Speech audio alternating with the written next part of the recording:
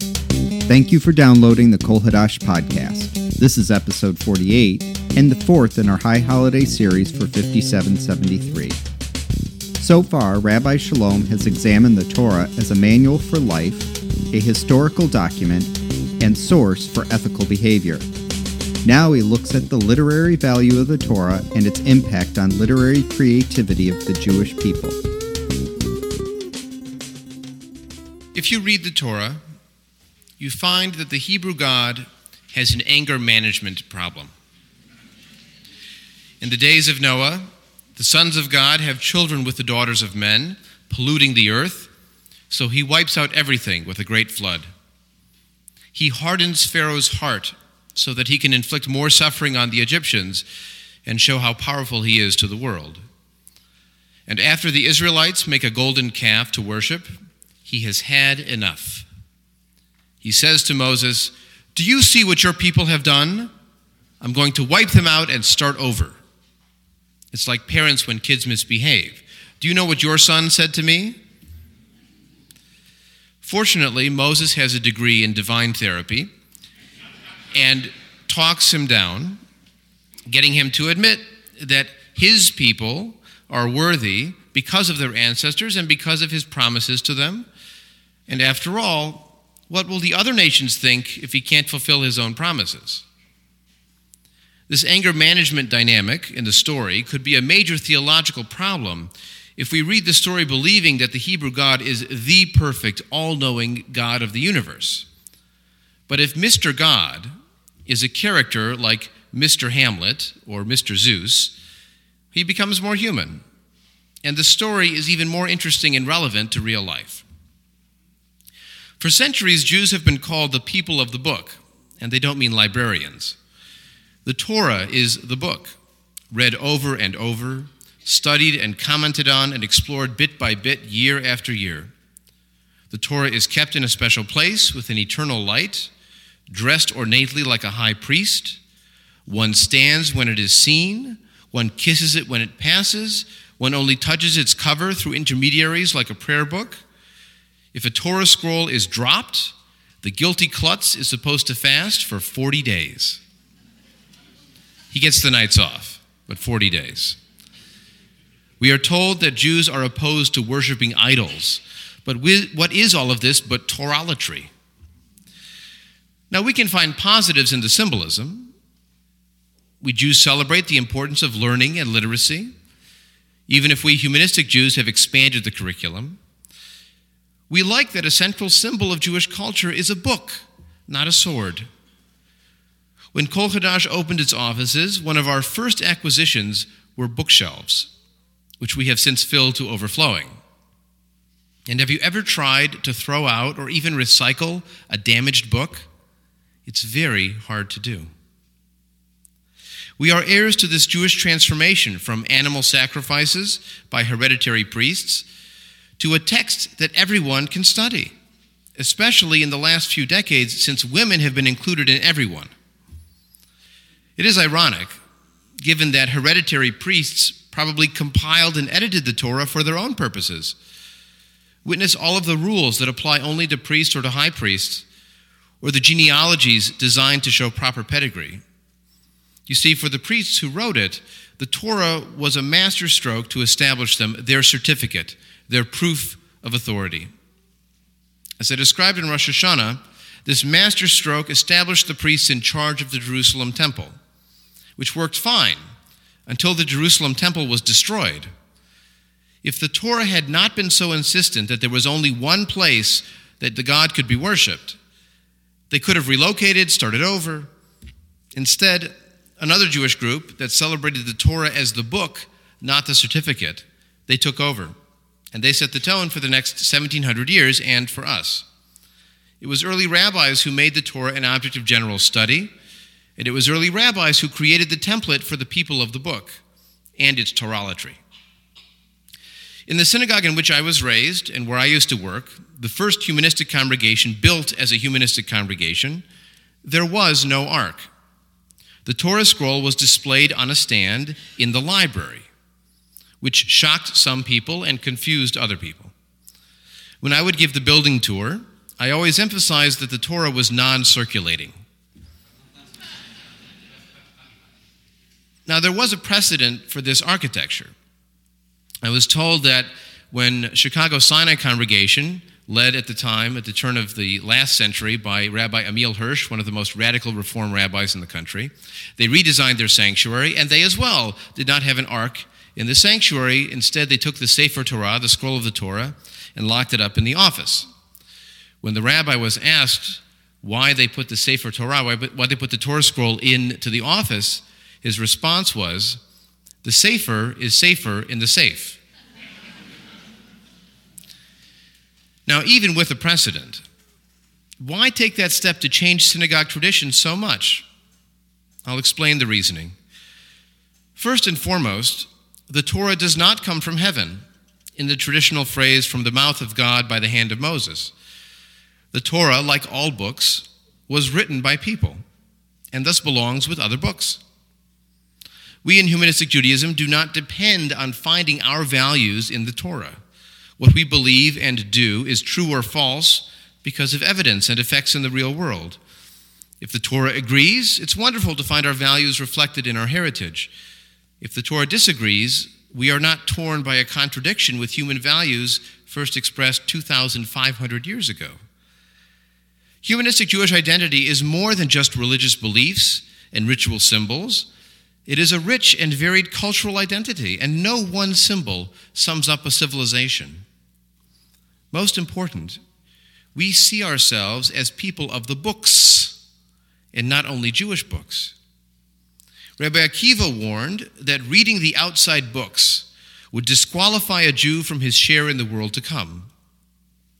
But a library with only one book, or for that matter, an ark of wisdom with only one book, lo dayenu, it would not be enough for us.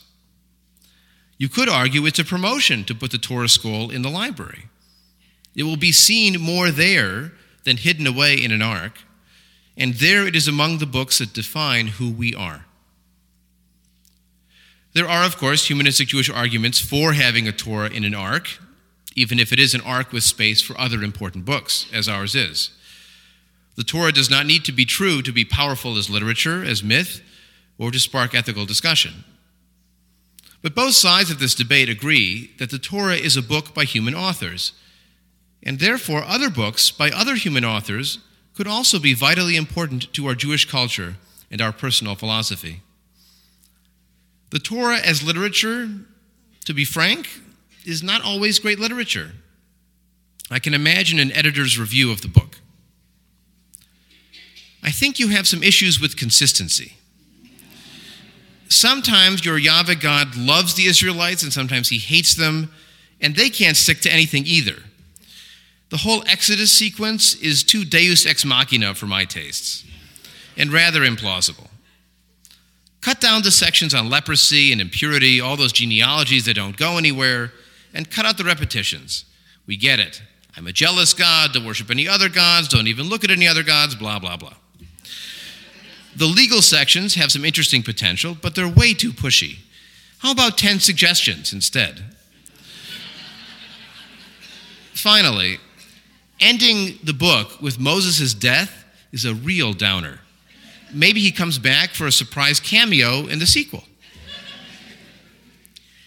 You may have heard Mark Twain's definition of a classic, something that everyone wants to have read and nobody wants to read. Try and read the Torah from cover to cover. If you travel, there's one in your nightstand.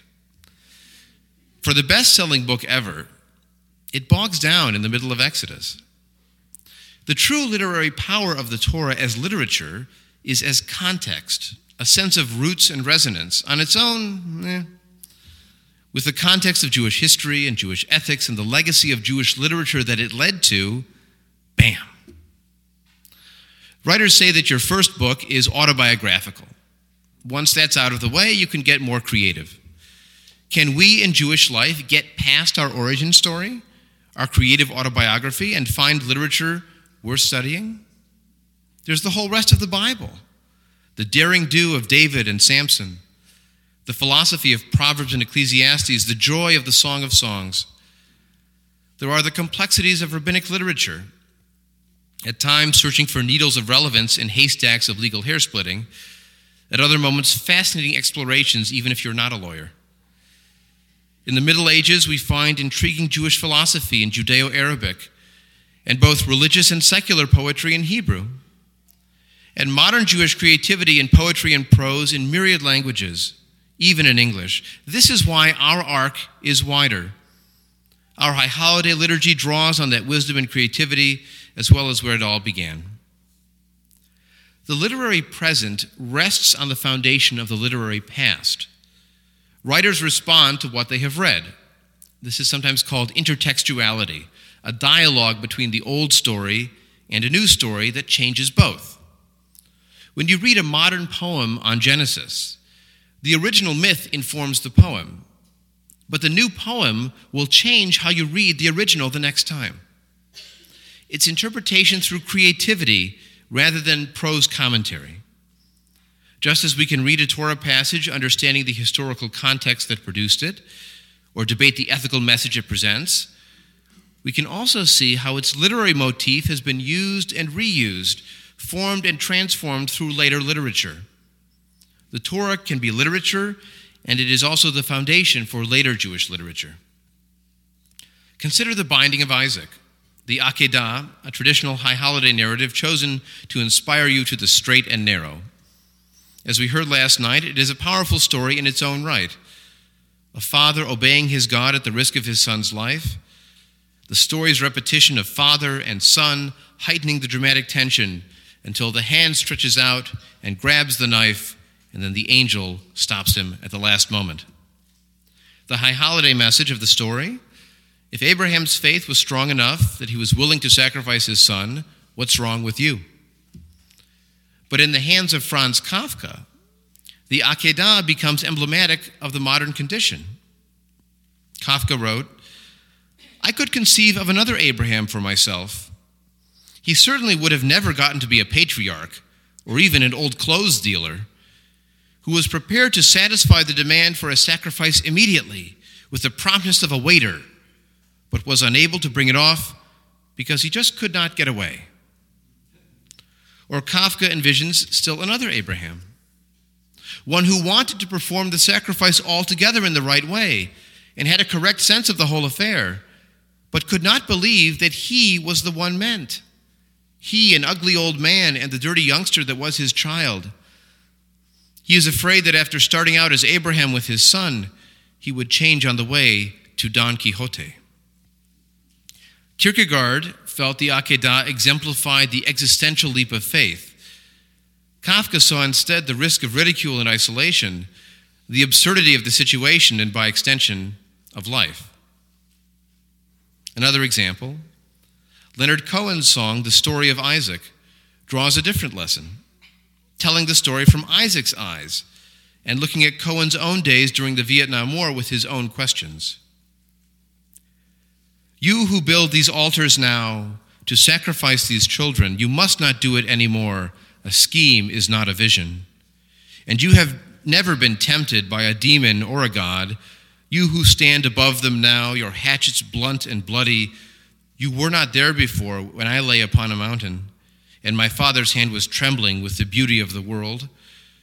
And if you call me brother now, forgive me if I inquire, just according to whose plan? When it all comes down to dust, I will kill you if I must. I will help you if I can. When it all comes down to dust, I will help you if I must. I will kill you if I can. And mercy on our uniform, man of peace or man of war, the peacock spreads his fan." The motif goes on. Feminist writers wonder why Mother Sarah was not consulted, or why her next mention in the Torah is her death. Holocaust survivors rewrite the story to say the father was killed and the son survived. Philosophers wonder if obedience is truly a supreme virtue. Comedians ask if some people will do anything as long as it is commanded in a deep, resonant, well-modulated voice. Even Christian artists see a father sacrificing his son in their literature as prefigured in this story of Abraham. And they created art called The Sacrifice of Isaac, not the binding, the sacrifice of Isaac. All of this is powerful literature in its own right, made even more powerful by its intertextual connections with our earliest writing. Does the original Torah get credit for this later creativity? That's what the rabbis did with Midrash when they creatively imagined inside and around the original stories, but they claimed it was all part of the original revelation. For us, the new writers should get the credit. You could not have a computer without electricity, but we don't credit Thomas Edison for the iPhone. Our arc goes even wider. American Jewish literature from Philip Roth to Nathan Englander or Grace Paley, Israeli writers and poets like Amos Oz and Dalia Ravikovich. The list goes on, and the list will be different for each of us. There is no one Jewish canon anymore. We may find a shared common ground as a humanistic Jewish community, but each of our libraries, our Kindle contents, our arcs will be different. Each of our libraries tells us something about who we are, about what books we would save, and about what we might call Torah. The written Torah is not history, though real history is part of our Torah. The written Torah does not define ethics, though it can spark and inspire ethical discussion and action. We began by seeing Torah as myth, and we come full circle by celebrating Jewish literature, early and modern. Our Torah, in its widest understanding, is not a political document for priests or an unchanging covenant. Our Torah is our teaching, our wisdom, our insight into the human condition. That is the tree of life, for that is life itself. On Yom Kippur, it is said that a book of life is inscribed and sealed. When you wish someone tekatevu v'techatemu, you say, may you be written and may you be inscribed for another year of life. This Yom Kippur, I have a different wish. May you write, may you inscribe, may you create new Judaism with your talents and creativity, your original reading, your understanding. It is not my Torah that waits to be written. It is our Torah, yours and mine. L'Shana Tova, a happy and healthy new year to all of you. This podcast was recorded and produced by Ken Burke on behalf of Rabbi Shalom and Kol Hadash in conjunction with Repatriation Studios. I'm Ken Burke, and thank you for listening.